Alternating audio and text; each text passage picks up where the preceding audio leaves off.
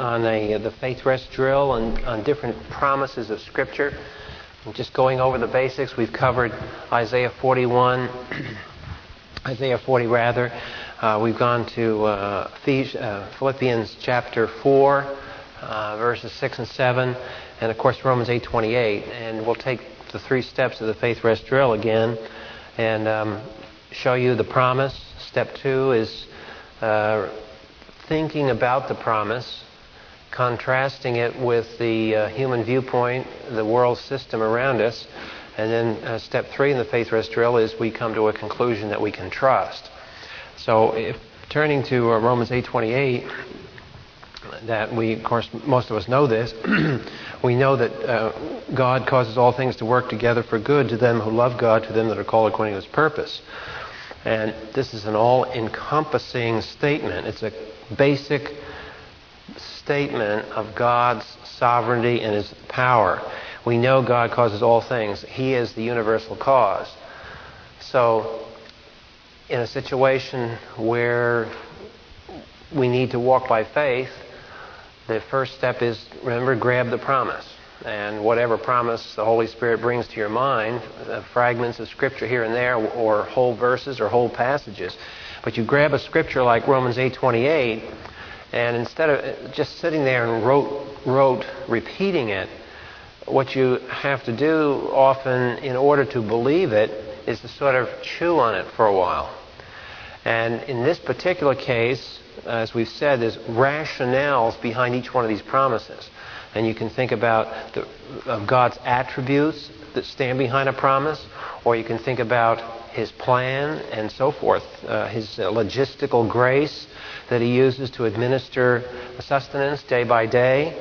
You can look upon His overall plan for history, and of course this year we're getting into His plan for the church age in particular. Well, in this case, suppose we grabbed hold of this promise. So that's step 1. Step 2, we start thinking about this promise. And we will notice in Romans 8:28 that the reason there's hope there is only because God causes all things to work together for good. That all things work together for good, not because of themselves, but it's because God works them together for good.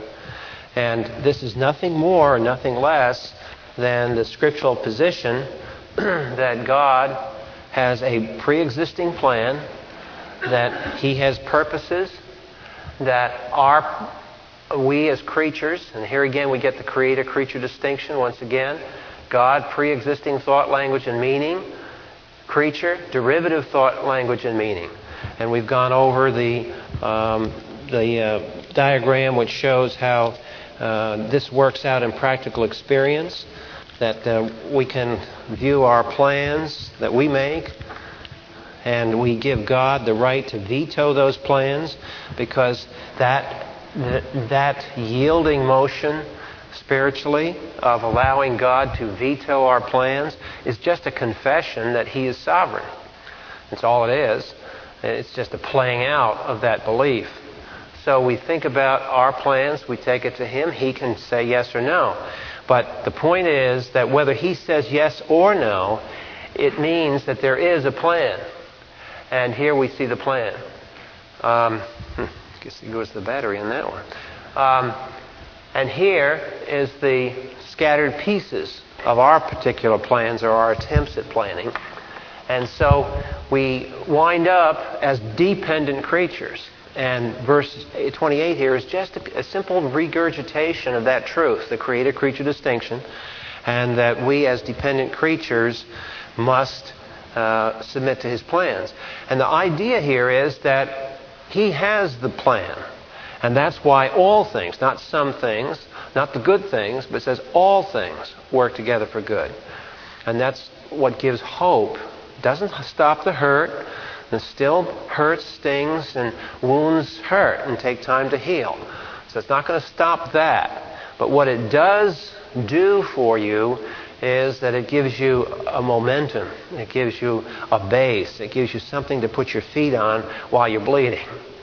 You're not floating in thin air. And that's what that verse does for you. That's a foundation verse. And one of the things in step 2 of the Faith Rest drill is to think about what would happen if you didn't have that promise. And again, we go back to how the universe looks from a person who is an unbeliever, and you have this finite, limited experience. You don't know whether there's a plan there or not. Just kidding yourself. Can't say that all things work together. How do you know that? You don't know all things. So the whole statement becomes just a nonsense statement. Or in our new age of mysticism, it can become a sort of mantra that we repeat to ourselves and self-hypnotize ourselves that all things work together. That's all it can do, because there's no substance behind it. And so this situation is a hopeless situation. So the alternative to verse 8, and this is kind of how you want to think about these promises in Scripture. What is the alternative here? And to really think hard, press the alternative. What would you do without the promise?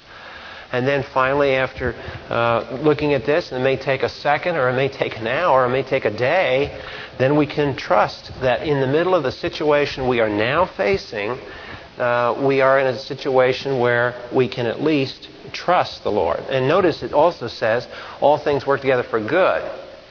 And we know that if we were unbelievers and we were honest to our position, we would know that all things do not work together for good, because here's the pagan position. Here's the position of unbelief. Do all things work for good? No. Good and evil are always there, always there, always there. And it's not true that all things work together for good. Only in the top diagram is there an eternal, invulnerable good.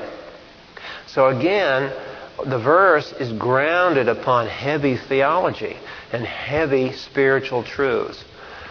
All right, that's just a review tonight by way of introduction, and we'll just try to go through one of these promises each evening to review them, because you never know when you need them. Father, we thank you for our time tonight, and we ask that your Holy Spirit illuminate our hearts to the truths of the Scriptures that you have inscripturated through the apostles, through the prophets, and have preserved by the Holy Spirit down through the centuries of the church. You superintended the translation of this text from the Greek and Hebrew into the English language. You have guided pastors and teachers down through the ages to accumulate a reservoir of mature doctrine. And we thank you for that base and that foundation for the church. We ask that we would be honest and rooted by faith in that great body of truths. For we ask it in Christ's name. Amen. Now tonight I want to just begin by reviewing a point that we made last time that I think from the Q&A I might not have gotten it clear. So we're going to go back to the introduction to this section that we're working on. And if you'll turn in the New Testament to Matthew chapter 3. What we're doing here is going backwards somewhat. Last year we covered the life of Christ, his birth, his death, and his resurrection. And this year we're going to start after Christ rose from the dead. But in order to pick up the situation in history that was left by the Lord Jesus Christ before he left earth, we want to go back in time. And that's what we tried to do last time, and introduce the concept that the Lord Jesus Christ, early in his career, made an offer. And he offered to be the king. And if Israel would accept him as being king, they would have their kingdom. And I want to show you why the cross works out of the rejection and rebellion of him being king. And we said that here is where there's a break in theology, and why people who tend to be in the Reformed theological camp get very antsy when they hear somebody like me talking this way. They get antsy because in their eyes, Christ came to die, period. That was his whole mission, to come and give atonement. With that, we don't quarrel. What we're saying, however, is that it wasn't a straight line to the cross. He arrived at the cross as a result of cause, effect, cause, effect, cause, effect, cause, effect back. And part of the cause-effect was that he was rejected by the nation. And it was that rejection that propelled him to the cross. And for some strange reason, this comes across as an odd idea. But if you think of history, you think of the fact that you can start out with a creation. God offered a sinless environment to man. Did he not? What did man do with it? He trashed it. So we have the fall. Now, had man not trashed the environment, and had he not rebelled, would Christ have had to have died? So you see that the setup for the crucifixion worked out of a genuine situation in Eden. And then you can go on down, and we did it for several things. You can go on down to the flood. And you get to the flood, and Noah has an ark of a finite size. Suppose when Noah preached, everybody believed. Would the ark then have become necessary? Well, not really, but then God was going to send a flood, so you needed an ark. So what do you do? Everybody builds their own ark, maybe thousands of arks. It's a speculation, but the point I'm showing you is that at every one of these historical junctures, there's a pattern that you want to see. And it's that pattern that occurs in the Gospels. So what occurs in the Gospels isn't new. It's just a repeat of the same sort of thing. God presents a positive option to the human race, and the human race always rebels against it. And as a result of the rebellion against his positive offer, we move to the next step in the plan. Now, granted, from all eternity, God set this up to get there, to the cross. That's granted. Yes, he does. But it's by means of these things, these events. So let's watch how it works out in the Gospels very quickly. Turn to Matthew chapter 3, verse 2. Here's where the Gospels begin. And they don't begin with Jesus. All four Gospels begin with John. Why do the Gospels begin with John? Well, those of you who remember, when we went back several years back, in the Old Testament history, who chose the kings? Did the kings come upon the scene and anoint themselves? No. There were kingmakers. Now, we, in our American political system, sort of, we use the word kingmakers to refer to the smoke-filled room where the deals are made. But I'm using the word kingmaker in the sense of the Old Testament. The prophets were the kingmakers. Who ordained the kings? It was the prophets. And how did they ordain the king? Remember the picture, Samuel? What did he do to David? He anointed him, and there was oil. That's the anointing. That's Masach. That's from the word Messiah. What does the word Messiah mean? The word Messiah means the anointed one. Who is the anointed one? The one the prophet has chosen to be king. So that's the background. So now comes the prophet, the kingmaker, and in Matthew chapter 3, verse 2, look what he says. That's the message. The message isn't believe on Christ, for is he going to atone for your sins. Now, it's true that John the Baptist knew that the Messiah would suffer. He knew that out of the Old Testament. And it was an inkling that somehow the Messiah would die. That's true.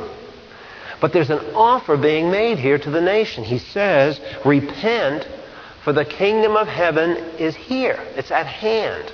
Doesn't mean it's come. It means it is at the door, so to speak. It's near here. Now, why should the nation repent? What does it mean to repent? Or it means to change their whole reference system, because Israel was operating on this is their program. The program was a bunch of religious works that dominated the culture.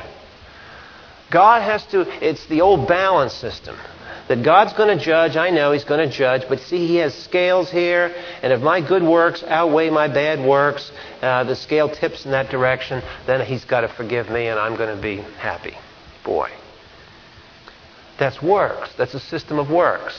Problem is, the scales never tip that way. And furthermore, this represents an arbitrary forgiveness. If God is a holy God, how does He get rid of bad? There's got to be a blood atonement, as we've learned in the Old Testament. So John the Baptist knew all that. But nevertheless, he went ahead and he preached this message. And the message was to the house of Israel to change their attitude, challenging them on the basis of Scripture to look and prepare themselves for the kingdom. Now you notice that he doesn't, in verse 2, define what this kingdom is. And that's critical to understand about the New Testament. The New Testament never stops to define the content of the kingdom, which means one thing. It means the kingdom must have been known. Where did they find out the content to the word kingdom from? Old Testament. And what did they read in the Old Testament? Well, going back to Old Testament history, remember, we take the framework again and work our way back to when they had a kingdom. David was king, and then Solomon was king, and then the whole thing cratered. Just remember the steps in history. The golden era of Solomon, what happened? The kingdom was divided. The kingdom was in decline. And what happened in 586? Exile. Why did this happen? Because the nation turned away from God. The kings were corrupt, and the people were corrupt. You know, it's too bad the ACLU has everybody so frightened to mention Scripture. This can be taught in any classroom as straight-out history. And if you look and people would understand this, here is one of the most eloquent comments on social organization, political and sociological theory. Here you had, if there ever was an opportunity for a divine, blessed culture on this planet, it was Israel. And what happened? It fell apart. So what does that tell you about the hope for a political system? It's no better than the people that run it. And both leaders and people sinned and were chastened. The king disciplined his kingdom. But notice in the progress here, from the golden era of Solomon, the kingdom divided, the kingdom's in decline, right around the golden era of Solomon, and as the kingdom was declining, there arose among the prophets a vision. And the vision was a development out of the thoughts of David himself. David himself knew he was a sinner. David himself sinned grossly enough to be fully aware that he was not, even though he was the Messiah, in the sense he was anointed, little a, little m, little Messiah, he was anointed as a human king. He knew from his own historical experience that he couldn't be the ideal king. And so we're going to see a psalm tonight. It's a very important one. And then in the notes that we just got handed out, you'll see two more psalms. And these psalms that we're going to enter tonight all originate with David. Way back here, golden era of Solomon, right just before that. And David foresaw this whole time of discipline, and he looked beyond the discipline to an ideal king. Now, if David knew that he wasn't the ideal king, and he couldn't be the ideal king because of his sin, did he think his Solomon was going to be any better than him? No, he knew that. Did he think that Solomon's son would be any better than him, Rehoboam, grandson? No. Well, then who is this mysterious greater king than David? Well, we know it's going to be the Messiah. So the thinking here, from the golden era of Solomon through the kingdom of division, through the kingdoms in decline, all the way to the exile, who was writing, who was preaching, who was teaching all during this period of time? Men like Isaiah, Jeremiah, Elisha. What was their message? Their message was that God's program that he had promised through Abraham was going to come to pass. But they faced a problem. Because God is righteous and holy, how can it come to pass with this mess? With man's depravity, how can the kingdom come about? The kingdom can only come about if you have a people that will be righteous and leadership that will be righteous. Now, it's into that environment that this verse in Matthew chapter 3, verse 2 comes. It's an address to the whole country. Because remember, where is he ministering? It says in verse 1, he's ministering in the wilderness of Judea, and I'm sorry that I don't have a way of projecting photographs of what this area looked like, including the maps of the area. Someday I'm going to put my slides on diskette and then have a projector that'll work. But I'm going to try to describe for you the terrain here, because it enters into the event of the ascension of Christ. You can imagine the area. If you have a Bible map, you'll see the Sea of Galilee is up here, the Dead Sea is down here. And the Jordan River runs like so. There's mountains here. This is a chain of, not really mountains like the West, but more hills, big hills that run along this area. And then this is mountainous over here. So this is like a valley. Okay? So you want to picture that. Jerusalem is up here in the highlands. The wilderness of Judea is on the leeward side of these hills. And it's a wilderness. It's very dry. It's out here. The Dead Sea Scrolls, there's the caves of the Dead Sea Scrolls. So it's somewhere out in here is where John the Baptist is ministering. But Jericho is right here, and it's a main drag of transportation. So even though it's the wilderness, people would come out to the wilderness, especially to hear him. Repent, for the kingdom of heaven is at hand, he says. But this is the one referred to by Isaiah the prophet. When did Isaiah write? He wrote back during the decline of the kingdom. And what was Isaiah prophesying about? The kingdom. The ideal kingdom that would surely come. So when you see the quote in verse 3 that tells you that John the Baptist is communicating what any Jew of his day would have understood from Isaiah. What did Isaiah talk about? He talked about the whole regenerate cosmos. He talked about Jerusalem being the everlasting temple. He talked about make straight the crooked paths. And that's not just figurative. They look forward to a rebirth of nature. What did Isaiah prophesy about the military? He prophesied, beat your swords into plowshares. It was interesting today. I was over in the headquarters of the Development Testing Command, and I was looking at some. I always like to look when I get over there at the cases, and I was looking at the plaques that were given to that particular command. And there was this plaque quoting Isaiah 2. And I thought, wow, I wonder who did that. It sounds like some pacifist organization, because that's what usually happens. They shall beat their swords into plowshares. And then I looked, and it wasn't the King James translation. It was another English translation. I said, gee, I've never seen that translation before. And then I came down the bottom, and there was the Yeshu. And I knew immediately it was a Jewish translation. And then I looked at the fine print. Well, who gave that Jewish a plaque, a Bible verse, right smack in this awards where all these military plaques are? Here's a quote from Isaiah. And who did it? The chief of the IDF. Or the IDF is the Army of Israel.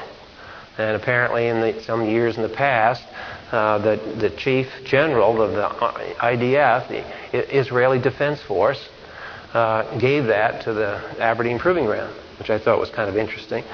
But this was the wilderness, and the kingdom idea was that of Isaiah.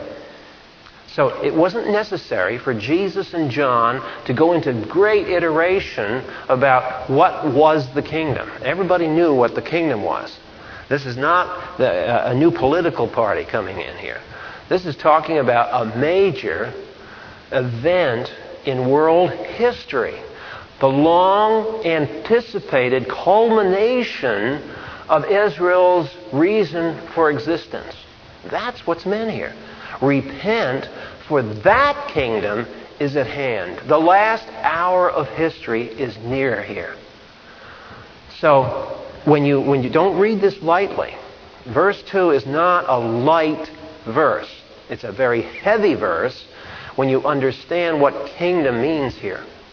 And that's why John himself, in verse 4, had a garment of camel's hair, a leather belt. He was a weird guy that's, in his personality, resembled Elisha a lot. And then Jerusalem was going out to him, and all Judea and all the district around the Jordan. See, they were coming out on this road. Here's Jerusalem. Here's Jericho. And Samaria's up here. And there was a traffic jam down the road to go hear this guy. And it's constant, because the Greek in verse 5 is a picture of these people going and coming. This wasn't a Saturday night revival meeting or something. This went on for an extended period of time. And they were being baptized by him in the Jordan River as they confessed their sins. So see, he's out here in the wilderness, and what's over here? Jordan River. And they were being baptized. But when he saw the Pharisees and Sadducees, now this guy really learned how to preach from one of the modern seminaries that teach you, do everything gently, shake hands, and smile at everybody, pat everybody on the head. This is the way you get more people to come to church. Well, verse 7 shows you he didn't care who came to church. The issue was, are you going to repent or not? And if you're not, I don't want to see you. Period.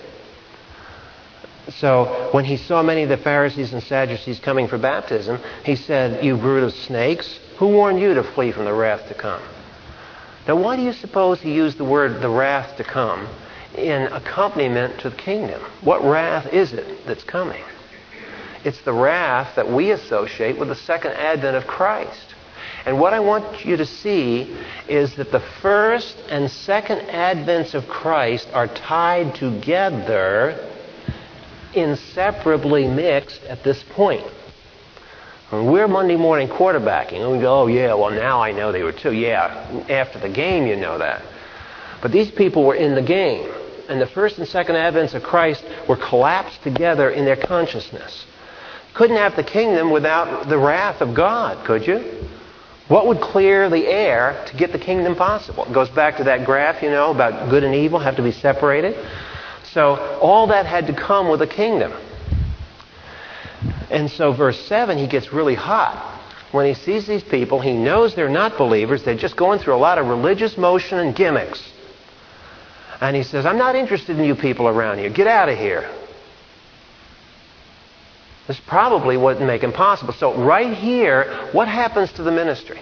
Right from the start of the Gospels, if this guy's the king-making prophet who ordains the Messiah, he's already offended the power structure. So right from the start of the Gospels, you have a collision of God's spokesman over against the culture of the time. And in verse 8, it goes on, and he says, "Bring forth fruit in keeping with repentance." You say you have believed, then bring forth evidence.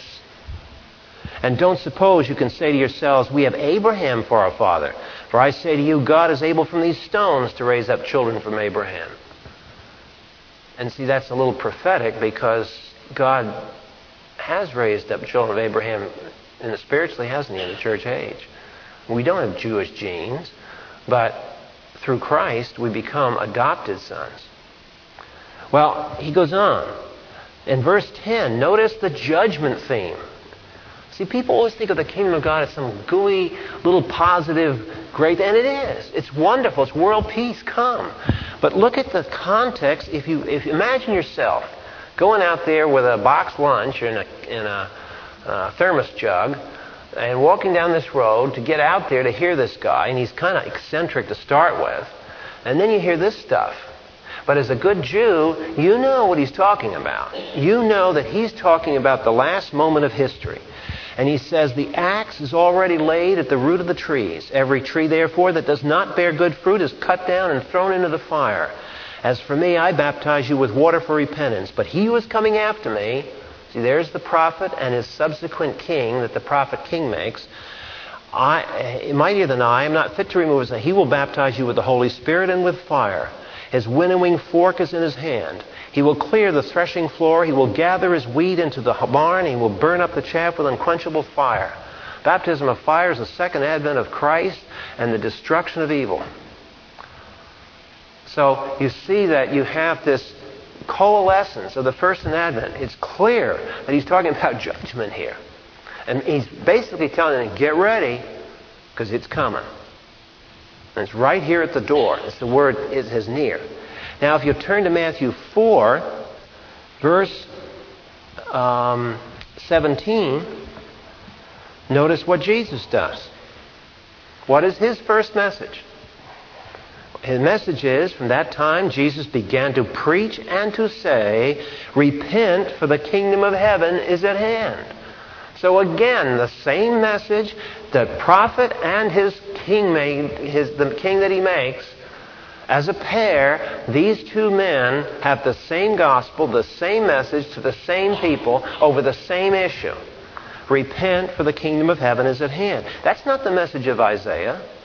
That's not the message in the Old Testament. This is a message of urgency at the end of Israel's history.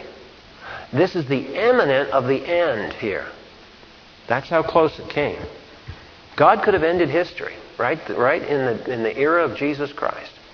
But it didn't work out that way. And so we could go on through to, let's turn to chapter 10 of Matthew. Later on in Jesus' ministry, we see, verse 5, his instructions, now he's starting to pick up heavy resistance here. And this is the time he sent out his disciples, and they would confirm that the nation will reject Christ. Because remember when the guys come home from the mission, they come home and Jesus brings up in Matthew chapter 12 the blasphemy. Whosoever sin against me, that's fine, but don't you lie against the Holy Spirit, because that's an unpardonable sin. Remember all that? That all came about at this point in his ministry. So we're halfway through Jesus' ministry here, and he's commissioning the disciples. And he says in verse 5, do not go into the Gentiles.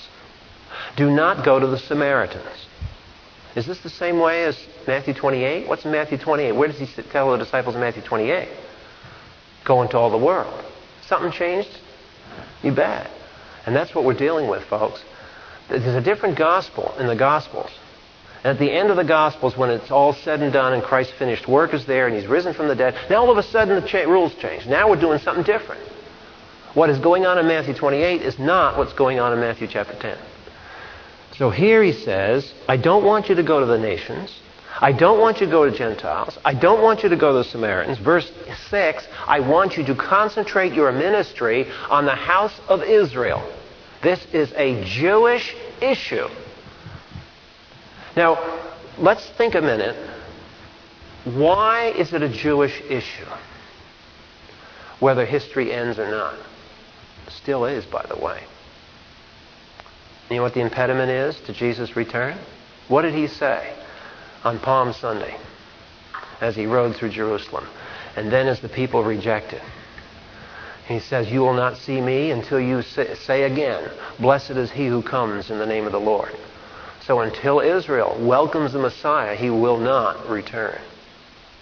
And so in this case, in Matthew chapter 10, he's sending him out to there's a Jewish issue here. You see, Israel is a cornerstone of history. Israel is the priestly nation of God. And when it's not functioning right, the whole world doesn't function right. And that's why in Romans, what does Paul say? If the casting aside of Israel be salvation, in other words, Christ died. They rejected him. He died. And then God moved his plan over to the church. He says, what do you suppose, if that was true, what do you suppose is going to happen when Israel gets it straight? Now you're going to see the blessing of the world. And that's the millennial kingdom. But right here in Matthew 10, as you go saying, what are they saying? In verse 7. Again, what's the message? It was the message of John. It was the message of Jesus. And it's the message of his disciples. And to whom? To the Gentiles? Is this the gospel we know? This is a gospel that was projected during the time of Jesus' ministry to the house of Israel exclusively. A special gospel, a special announcement that the kingdom was right at their door. Go ahead, he says, heal the sick, raise the dead, but don't acquire gold or silver for your money belts, and so forth. And then he goes on and he threatens them in verse 15. He says, I tell you, it will be more tolerable for the land of Sodom and Gomorrah in the day of judgment than for the city that rejects your message in this gospel. It's an ominous thing here. See the fierceness of the gospel message in Jesus' time. All right, let's go on finally to Matthew 11:14. Now, here's a strange thing.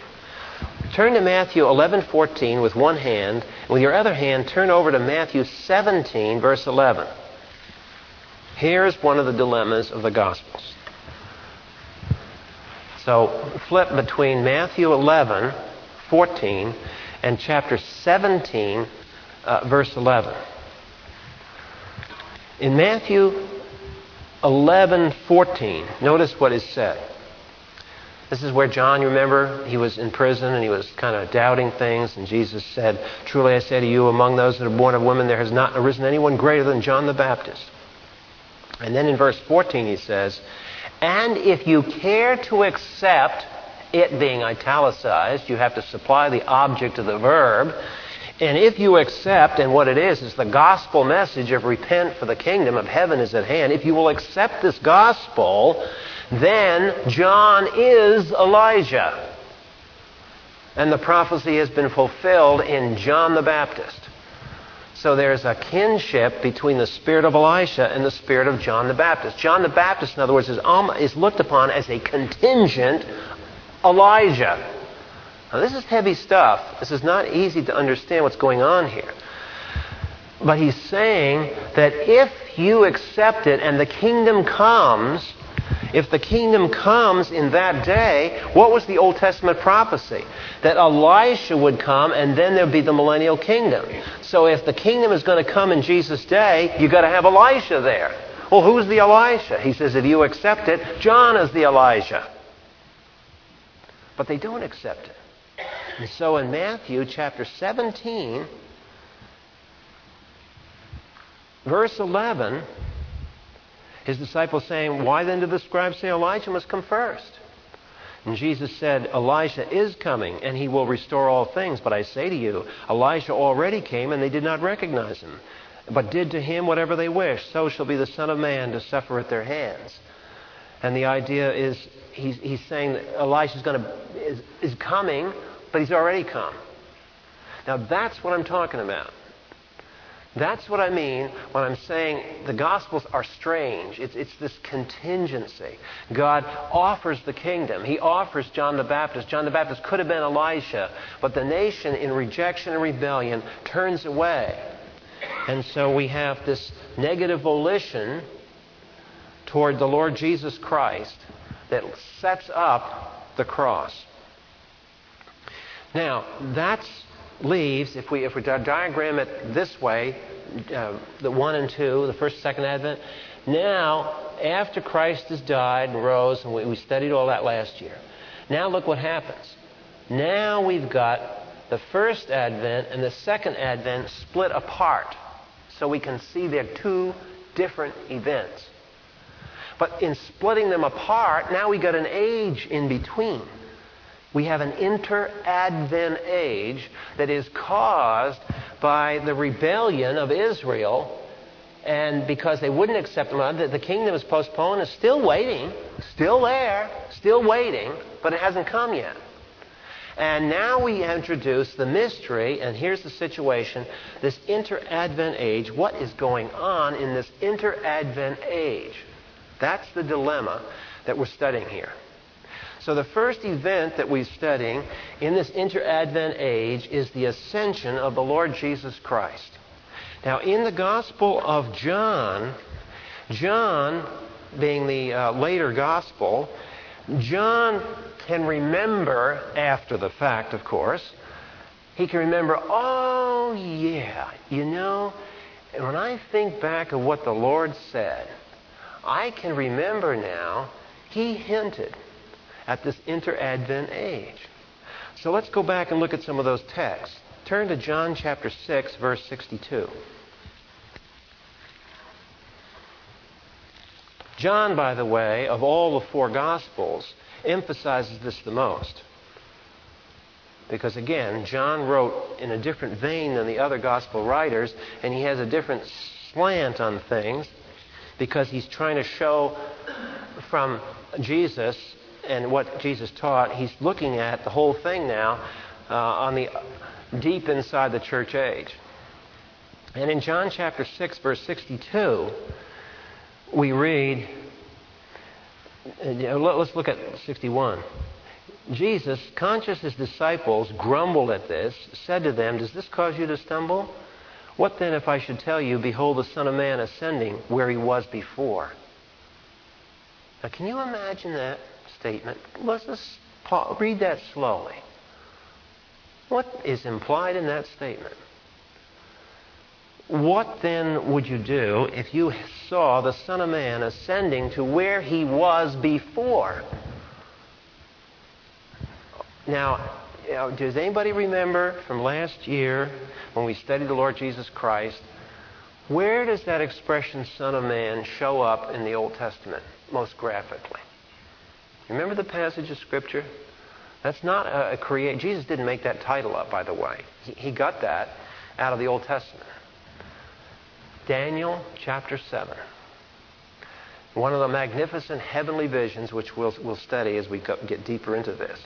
But it's an Old Testament expression for the fact that the human race, represented in the person of Jesus Christ as the second Adam, will attain the created destiny that it was intended to do. That is, act as God's vice regents. They will subdue all things. So what he says is the Son of Man, that's himself, in that role, is going to ascend to where he was before he came here, which shows his pre-existence.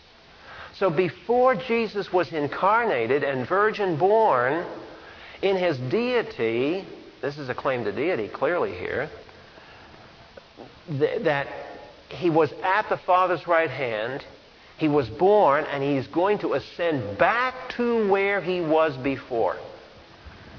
All right, let's turn to John 16, verse 28.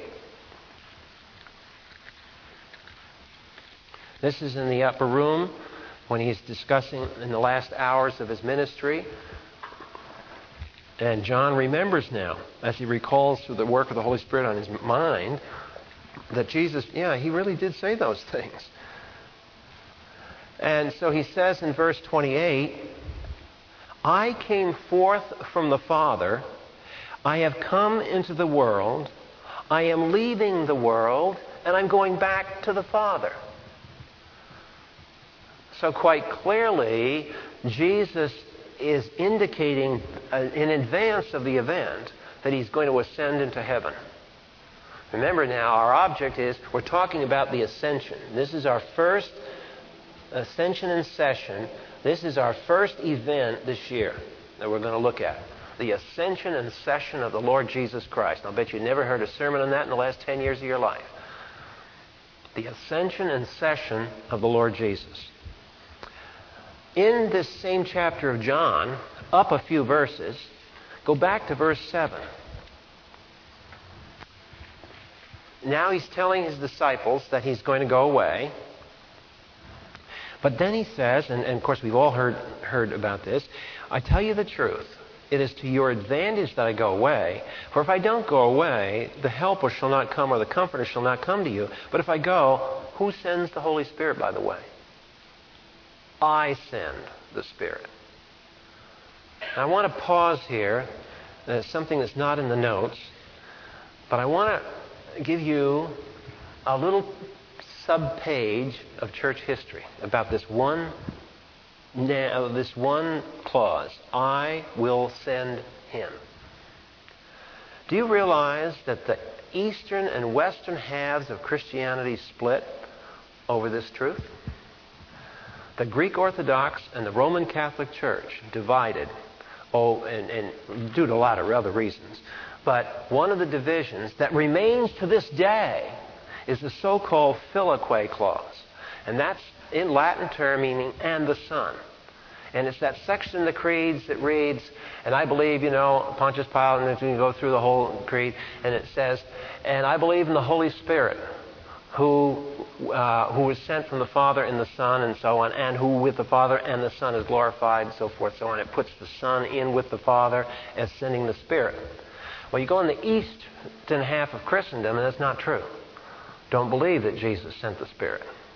The Spirit was sent by the Father. Now, this sounds like a little tweaky little theologian thing here. It isn't. Historically, this has had devastating effects. Historically, what happened is that wherever the Filioque clause was not actively pursued, the full deity and authority of the risen Lord Jesus Christ was denied. And that is why eastern half of Christendom, to this day, is dominated by a mentality of totalitarianism. This is why today, with the collapse of the Soviet Union, you could have forecasted without looking at the newspaper that the Russian people, as one example, because the Russian Orthodox Church is in the same group as the Greek Orthodox Church, you could have laid your last dollar on the fact that these people are going to have an awful time and probably will never make it as far as a participatory government. Because for centuries upon centuries upon centuries, the old Russian families from grandfather all the way back to great-grandfather to great-great-grandfather to great-great-grandfather have said the Tsar is necessary. There has to be a strong authority on earth to keep the peace and to hold everything together. But why do they need a strong Caesar? That's what Tsar is. It's a word for Caesar. Why do they have such a strong idea of Caesar? Because they got a weak idea of Christ. And if Christ decreases, Caesar increases. This is the equation. In the West, you had a strong Christ. And yes, you had Caesars. But what happened to the Roman Empire? It collapsed. And who dominated Europe in place of the Roman Empire? The Catholic Church. You see, it was a difference because they were not substituting a political entity and structure for the Lord Jesus. So that's just a little sidelight and extra insight here. In verse 7, when the Lord Jesus Christ ascends to heaven,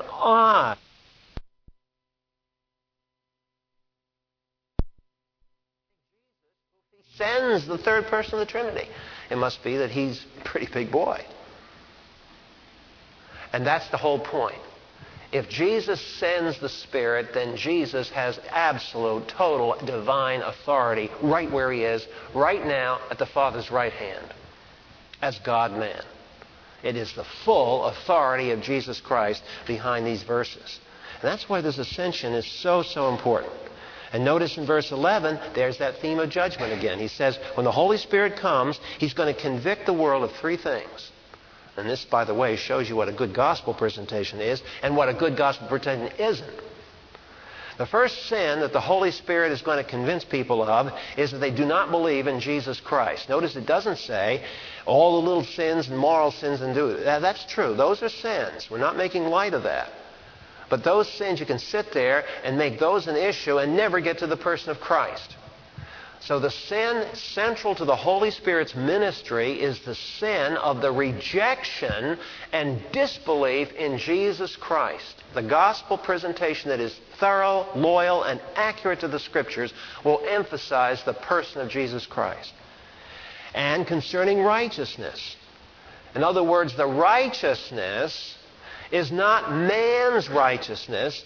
It's righteousness that Christ secures. I go to the Father and you no longer behold me. And His admission ticket, how could Jesus in His humanity go to the Father? Because He was perfectly righteous. So the second point of a good gospel presentation, it emphasizes that the righteous key that unlocks the door to the presence of God doesn't come from the human heart. It comes from the righteousness of Jesus Christ emanating not from the human heart on earth, but from the Father's right hand. The righteousness that saves you and me is located at the Father's right hand. It's not located here. Protestant gospel, justification by faith in Jesus Christ. Catholic gospel, it is the righteousness in my heart, wrought there by the Holy Spirit in faith, that is the basis of my relationship with God. Now, it can't be both, folks. Either the Catholics are right or the Protestants are right. And this gospel says that it's the righteousness of Jesus Christ. That's the locus of the righteousness, not the human heart. And the third thing, which is interesting, is that the Holy Spirit will convict the world of judgment because the ruler has been judged. Notice past tense. Satan has had it. When Jesus Christ rose and sat at the Father's right hand, as we will study and go into this in much more depth, Jesus Christ now outranks Satan on the hierarchy of rank and command structure. The keys of heaven have been given and delivered to Jesus Christ. Who had them, by the way? during the temptations of Jesus? Who offered to give the kingdoms to him? Satan. What did Jesus say? Oh, you don't really have the authority? No, he did not. Because Satan was the god of this world who had that authority. And now Jesus Christ has that authority and he's wresting it away. And this introduces the whole idea of why the church is not Israel. The church is doing something very significant in history that Israel never did, couldn't do, and will not do. Israel is God's earthly people with an earthly purpose, and the church is God's heavenly people with a power and a mission to perform in the unseen realm of the angelic beings. There's a spiritual war going on, and the church is in the middle of it, and it's there by divine design. The church is doing something all down this time to prepare for that kingdom that's going to come. And it starts with the ascension and session of Christ. For when Jesus Christ walked into the Father's presence, and when he sat down at the Father's right hand, and the Scriptures tell us what happened, Jesus came to the Father, and the Father said, you are now eligible to sit at my right hand in his humanity. Sit. And so Jesus Christ now reigns far above all principality and power. And therefore, of all creatures, he has first rank. He has more stars on his shoulder than any angelic being. And this is extremely important because the church is in union with that resurrected, ascended Lord Jesus Christ. Okay, now we're going to come over to the ascension itself. And we're going to start in the remaining time tonight looking at the locus of this, because I want you to see this is a physical event that happened outside the city of Jerusalem, just as physically real as the death of Jesus Christ on the cross.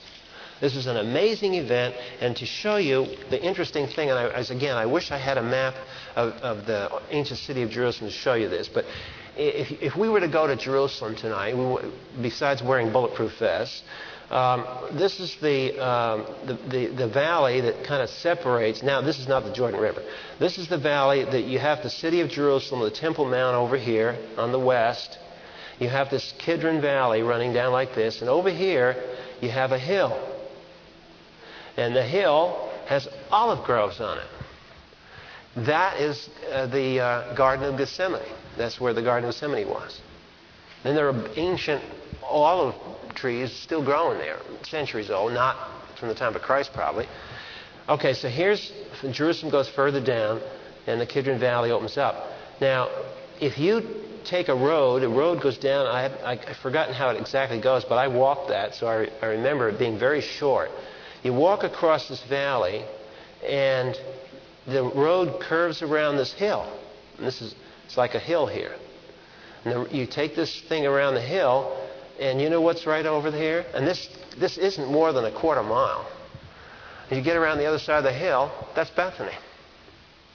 Now you can understand why he always spent nights at the house there in Bethany. Because if he was ministering in Jerusalem, it was just a short walk around the backside of the hill. And it was kind of nice because it kept you out of the city.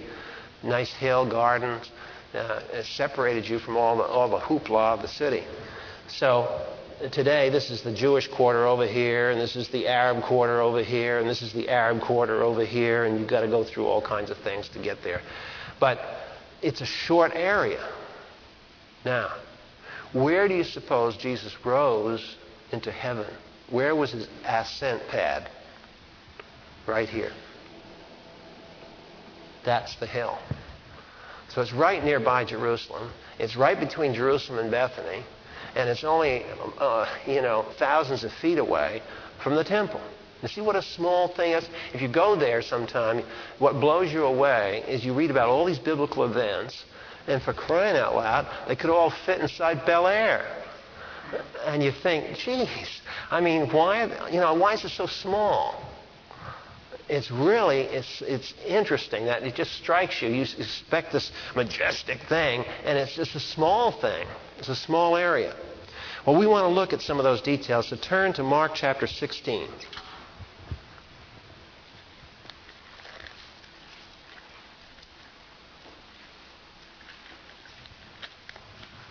Those of you who are interested, by the way, in going to Israel, in 2004 and in 2002, Every other year he does this.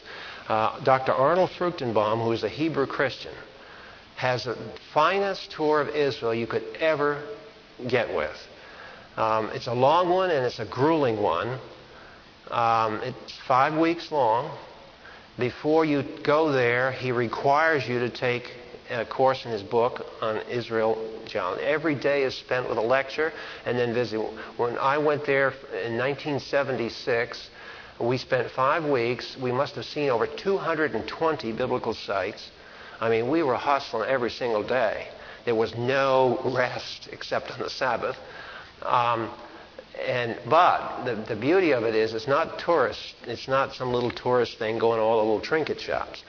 This is actually going out into these hills and lowlands and tracing out, what happened here. Here's the tell, You go to the place where Elijah killed all the prophets. There's the hill. Now you can see down the valley of Medigol. Get your camera and take a picture. And it's amazing to get there, and it makes the Bible so much more real. And I just remember all that from 20, 30, 25 years ago, walking around that hill and thinking to myself, Jesus rose into heaven, and this is just a hill. I expected to see Mount Everest or something. And here's this little dingy hill. Well, here's where Mark 16, verse 19 picks it up. The Lord Jesus on that hill, right just east of the walls, and when he had spoken to them, he was received up into heaven and sat down at the right hand of God. And they went out and preached everywhere. Very abbreviated in the Gospel of Mark. See? And notice it's described in passive terms. Now let's turn to the next Gospel, Luke 24:50, and see what Luke adds to that scene. By adding, by the way, I do not mean he made it up. I mean that he included more details in his writings. We're not looking at the New Testament as a result of some church spin doctors. Luke 24:50 and 51. We'll look at this and another passage, and then we'll be finished for the night. I just want to introduce when this ascension occurred and what they saw. Here's eyewitness. Luke 24:50. When he led them out as far as Bethany. And what did I say about Bethany? What did I say was around the other side of the hill? He walked around this hill, probably on that same road, hasn't changed. The roads don't change. Rode in the hill, and then he must have walked up here because tradition says that's the amount of ascent. So he walked over to Bethany and walked up the side of that hill. And then it says, he lifted up his hands and he blessed them. And it came about that while he was blessing them, he parted from them. And it just leaves you like, what, did he just disappear? What happened here? I mean, something profound happened here. All those resurrection appearances cease after the ascension of Christ. He never appears again like he did before. He appears in visions, but he doesn't appear in like those resurrection scenes. All right, one last text, Acts chapter 1, verse 8. Luke again. Now you get even more information.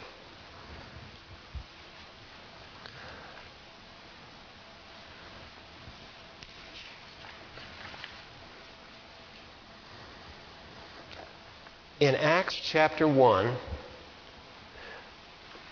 verse 8, let's start with verse 8 because that's what we're most familiar with. But you shall receive power when the Holy Spirit has come upon you. You shall be my witnesses both in Jerusalem and so forth. We all read that. And then in verse 9, after he said these things, he was lifted up while they were looking on. So he didn't disappear on the hill. These guys are looking at him. They're both standing on the hill, and it's like he's lifted up. So he's in a bodily, physical ascent mode. He's lifting off. That's the picture we're getting from this. Really, really weird. He lifted up while they were going on, and a cloud received him out of their sight. So he goes into a fog bank or low stratus type cloud. And he's gone. And of course the cloud is a special cloud because the cloud is the presence of the Lord. But the interesting thing that Luke in this passage says something else happened. While these guys are looking up, And by the way, in verse 10, there's an intensity here. Now these guys, their jaws have probably dropped right about here. I mean, have you ever seen somebody go up like that? I mean, they've never seen this before. They're sitting there with their mouths open. And they're gazing up, because it tells you that if they're gazing up, he's got some altitude to him here. As he gazed intently into the sky while he was departing. Notice departing is a present tense. So the idea is he's rising slowly, and they're watching him rise up into the clouds. It took some time. We don't know whether it took 1 minute, 5 minutes, 10 minutes, or what, however long it did. But there's a process here of him rising off. And behold, 2 men in white clothing stood beside them. And they said, Men of Galilee, why do you stand looking up in the sky? This Jesus who has been taken from you into heaven, he's going to come just the same way you watched him go into heaven. And I want to conclude tonight with that last statement. He's going to come again like he went. Now, did he go physically? Yeah. What does this mean? He's going to come again physically. Did he go up? Yes. Well, then he's going to come down. Is he going to come in his body like he was known? Yeah. Is he going to come to planet Earth? Yes. Not Mars or Venus. No, Earth. And where do you suppose on Earth he's going to come? To Palestine, to Israel. And so the angelic confirmation is that just as Jesus Christ lifted off, he's going to return this way.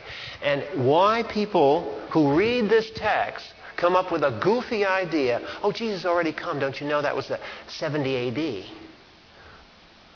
Or Jesus has already come, that was the Pentecost when the Holy Spirit came. Nonsense. Jesus Christ hasn't come again. You know, where's the video? He has never come again like this. So this whole depiction, that's why I want to spend time on it tonight, is here is a physical event as physically real as the cross was. And yet rarely do we ever think about this in our own spiritual life and so on. We don't want to get spooky and talk about the Holy Spirit. But let's think about it. One of the implications we're going to see as we study this further is the fact that the Lord Jesus Christ, in his physical body, exists tonight in his physical body at a point, someplace. You realize that? He exists someplace. And he has fingers and arms and legs and toes and clothes. He's that real. And he exists someplace. And the place that he exists, the Bible says, is at the right hand of the Father. Now, if we know the one who is at the Father's right hand, and the Father is the creator of the universe, and he runs other galaxies like this one, at the helm of the universe isn't some creature out of Star Wars. At the helm of the universe is a member of the human race.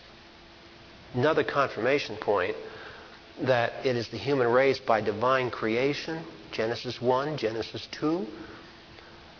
And Jesus fulfills the Genesis 1 mandate. He's doing it tonight at the Father's right hand. It's not a Martian there. It's a human there. It's not an angel there. It's a human there. The son of Adam rules the universe. Amazing truth. And we want to push this truth. In the ensuing 3 or 4 weeks, we're going to study the ascension in session, because that's the basis for the coming of the Holy Spirit. And we mustn't just think of the coming of the Spirit as some spiritual goo. There's a physical thing here, the source and the instigation of the coming of the Spirit. Father, we thank you for our time tonight. We thank you for this witness that we have in the Scriptures to this awesome event of the ascent of Jesus Christ, the most unique thing that ever happened in history. No man has ever ascended into heaven and to sit at your right hand. Buddha hasn't, Confucius hasn't, Muhammad hasn't. It's only the Lord Jesus Christ, the genuine Christ, the Lord of Lords and the King of Kings, in whose name we give thanks. Amen.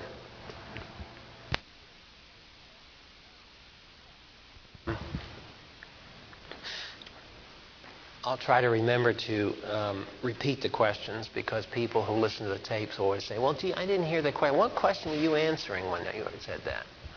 So then they have to start to go backwards and try to infer the question from what I was talking about, which usually sometimes isn't related to the question. So go ahead if you have any questions that you'd like to throw out on the table tonight. Yes, Mike. You were mentioning This is our seminary, new seminarian, by the way.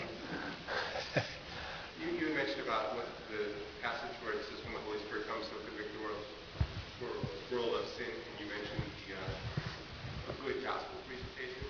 I was just wondering if you could just go through a brief outline form of how you what you would consider the clearest way. Well, I think this is a good question about a clear gospel presentation. And in September, Labor Day, I gave a conference in Connecticut on Paul's prelude to a clear gospel presentation, which is Acts 17. And I think before we even get to the gospel, we need to remember we got to connect with people out there. And the problem is that people out there, folks, in the modern world, it's like they're living on another planet.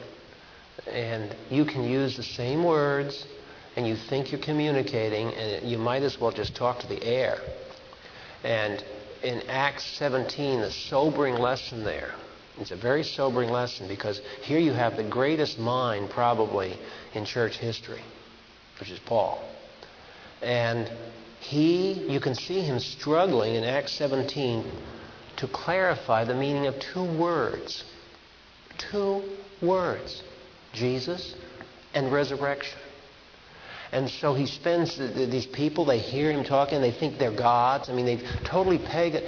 He's using the words Jesus and resurrection. That's the transmitter. And this is the receiver. That must be two gods. I mean, they're completely way out in the toolies here and understand. They're not ready for a gospel presentation at that point. So the first thing about a clear gospel presentation, you can't make a clear gospel presentation if you don't have a clear vocabulary. And folks, I don't know. I mean, I don't have the gift of evangelism. Now, some people have a marvelous gift of evangelism. But I know one thing, that in my experience, if you don't have available to your mind and heart a memory of illustrations of what you mean when you speak a word, it becomes an abstract. And that's why Paul, if you remember, in Acts 17, he goes through, he talks about creation. He talks about God made this, God did this, God said this, God, history was thus and such, and so on. And you for crying out loud, when is he ever going to get to the gospel? And I can hear a lot of people in our own churches getting impatient with Paul because he never gets to the gospel. Well, he can't get to the gospel until he's in tune with these folks. And so that's why I hope, as we've gone through this cycle of these events, remember what events show what. So, for example, last night I was involved in a telephone conversation with a gentleman who really is miles apart from a scriptural understanding. And we were talking overseas. It's a transatlantic phone call. And we had to deal with this issue of revelation, because fundamentally this individual has the idea that God never has spoken in history, but he's a Christian who follows the leading of the Holy Spirit. And the problem here is what is revelation? So I thought to myself, okay, what's in the framework, what event most clearly illustrates biblical revelation? Remember? Sequence of charts? Mount Sinai. Exactly. So when I mentioned Mount Sinai as God speaking, such that if you had a tape recorder, you could have taped it in Hebrew. No. Good. Now we know where the conversation is going to go. Now we've identified what the problem is here. The reason we have problems with miracles, we have problems with this, we got problems with that. Jesus didn't raise Lazarus from the dead. Lazarus wasn't dead, so he just walked out of the thing when the door was open. And that was a miracle because the people thought it was a miracle. this kind of idea of reconstructing the Bible, which well-educated people do. They pick this up in the classroom, right, Mike? You heard this at Towson. So they come to the Scriptures already screwed up with a Scripture that has been absorbed and reconstructed inside their own frame of reference. So you've got to bust that frame of reference up. And the first rupture occurs when you drop a piece on them that's so big their filter can't handle it. And don't be afraid to do that. The Scriptures said that God spoke from Mount Sinai. Well, I think Moses, I think God kind of gave Moses the idea and then Moses wrote it. That's not what the text says. The text says God spoke from Sinai in the Hebrew language and God wrote on those tablets. It wasn't Moses. Well, I just can't go along with it. Well, then we have to pause and deal with that issue, because I can't go any further with the gospel if I can't deal with the issue of revelation. And God's speaking, God's holy, God's righteous. So, preliminary to answering the question, what is a clear gospel presentation? I think you've got to clear the air to have a clear gospel presentation. And I think in our day and age, my impression is that you spend 90% of your time clearing the air and 10% of the time presenting the gospel. Because once the air is clear and the categories are clear, that God is a holy God, that He's our Creator, that in eternity I have to face Him and I have to be accountable to Him. And I got a problem here because I'm going to meet Him. Nobody's going to be holding my hand. The pastor isn't going to be there. My mother isn't going to be there. My wife isn't going to be there. My sons aren't going to be there. I'm going to be there. And it's going to be strictly between God and me. Now, when that starts to set in, now we can discuss the issue of our relationship, and then it gets into the sin of rejecting the solution. But you see, you can't even deal with the sin of rejection until we deal with the solution, and the solution to a holy God and a relationship with Him has been confirmed over and over again in Scripture as necessary by blood atonement. God cannot arbitrarily forgive.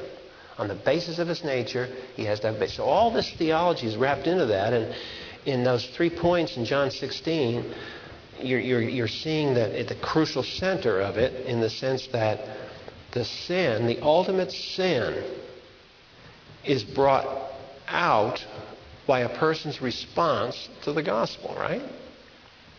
If we show that Jesus Christ died for it, is the atonement. He is the atonement. There's no getting to God except through Him. Now, if I turn my back on that, if I rebel and reject that, what have I in effect done? I have said that somehow either God isn't there, or if the God of the Scripture is there, then I can substitute for His work my work. And so it centers, Christ becomes a center. And I think that's the point in that text, is that a good gospel presentation focuses on the Lord Jesus Christ. That doesn't mean that you escape from dealing with miracles in the Old Testament or creation or the blood atonement and the rest of this, because the Christ we're talking about is the Christ that's in that worldview. But the Holy Spirit emphasizes the importance of accepting or rejecting Jesus Christ. It's not a trivial issue. And the second thing that has to be emphasized, and a good gospel presentation will emphasize the finished work of Jesus Christ and making that the whole thing, so it doesn't become a psychological thing.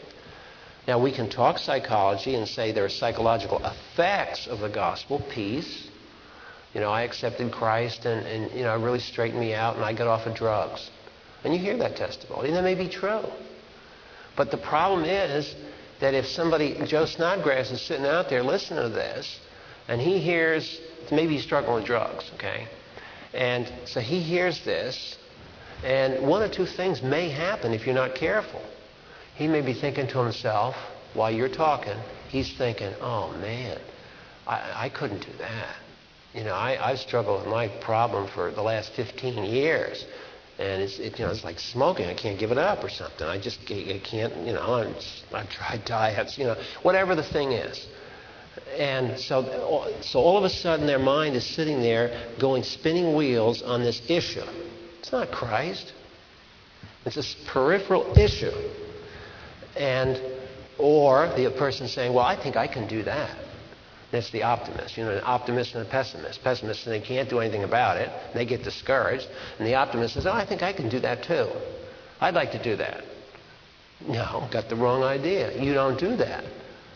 Because the focus is all horizontal. It's all me, and my problems, my problems, my problems. And that's not what the Holy Spirit's convicting of in John 16. The Holy Spirit is drawing us out of ourselves to look at Him. And it's got to be theocentric, Christocentric. And that is so hard to do. Because we live in a psychological, mystical age where everybody's thinking of this ghoul and mysticism. And I say that a clear gospel presentation, you will be very hard-pressed to give a clear gospel presentation today. I'm trying to discourage you. I'm just trying to warn you that it takes a long time. Mike, you and Laura work with young people. Don't you find this?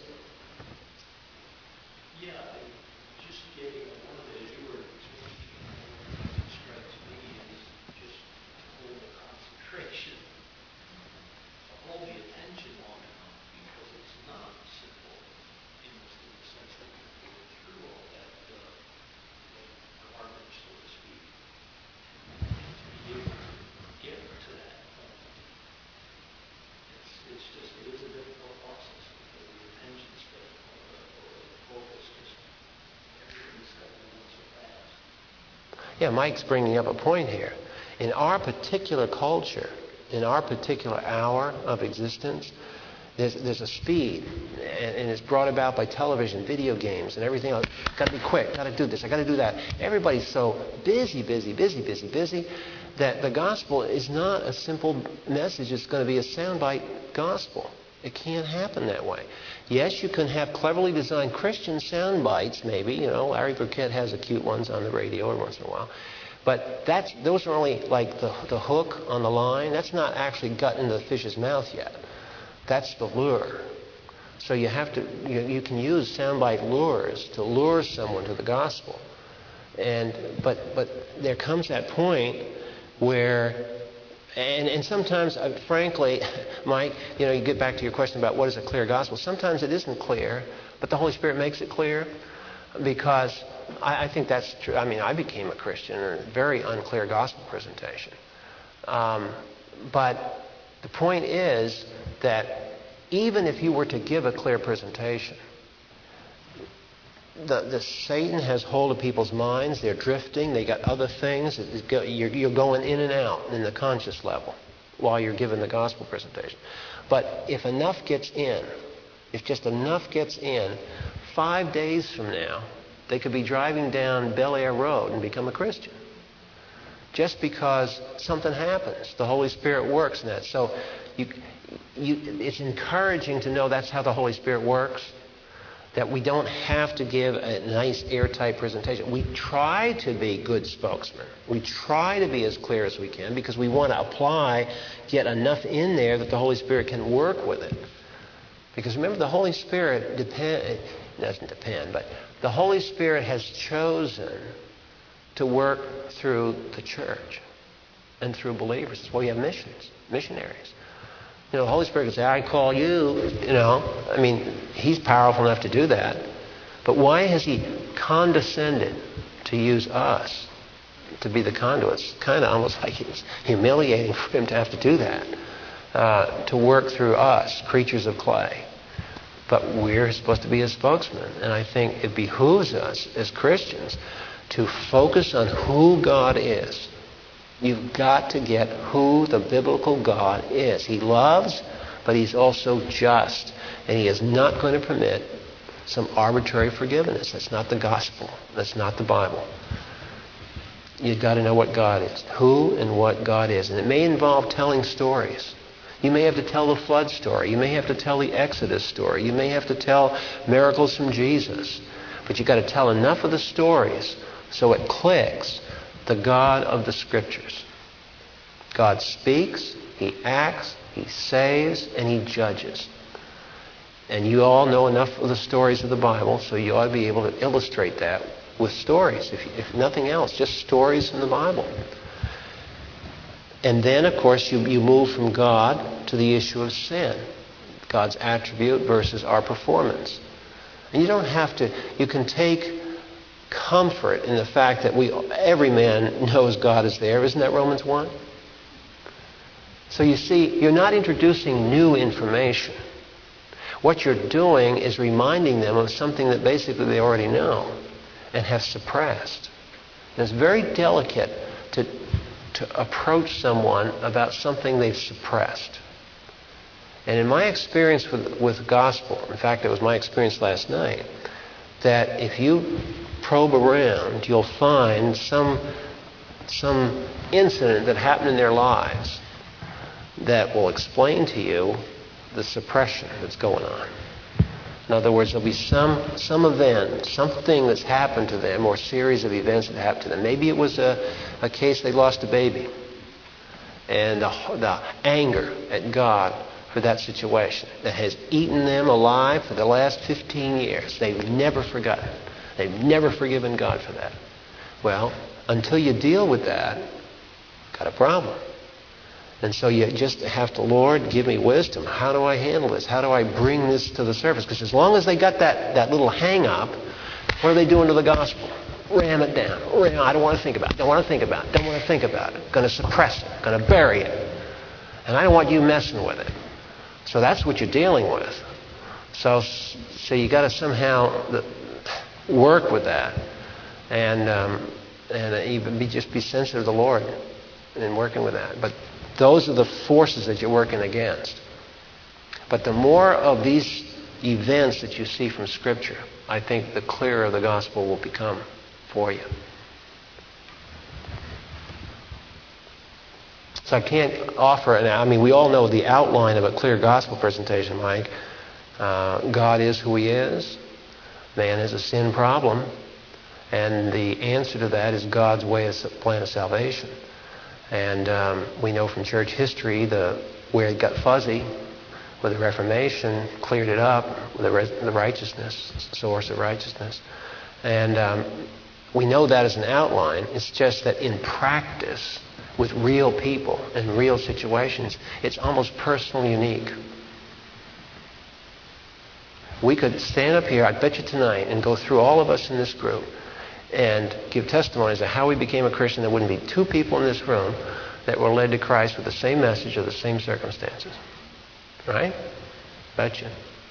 I'm not going to ask you to do that. I'm just saying that if we did, I think that's what we'd find. George, and then we'll have to be a quick one, and we'll have to go. I was going to say, in this book, Presuppositional Apologetics, this one chapter is dealing with the problem of evil, and it kind of goes back to that heart, whatever it is that hardens us, suppresses it. And he made a comment in here. To put it briefly, the unbeliever will not trust God unless God makes Himself to the intellectual authority and moral evaluation of the unbeliever, unless God consents to trade places with the sinner. And that's really what they're doing when, and you talked about that before, but I just thought that was interesting. Okay, well, our time is up, and next week we will be working through a hard and difficult series of analogies that the New Testament uses to explain the session of Christ. Because once He went in the cloud, he dropped out of sight. So everything else is non-empirical. Everything else had to be inferred from the pages of the Old Testament. So 3 passages, Daniel 7, Psalm 2, and Psalm 110 we're coming up on. So if you look at those Psalms, look at the notes, and we'll have some fun next week.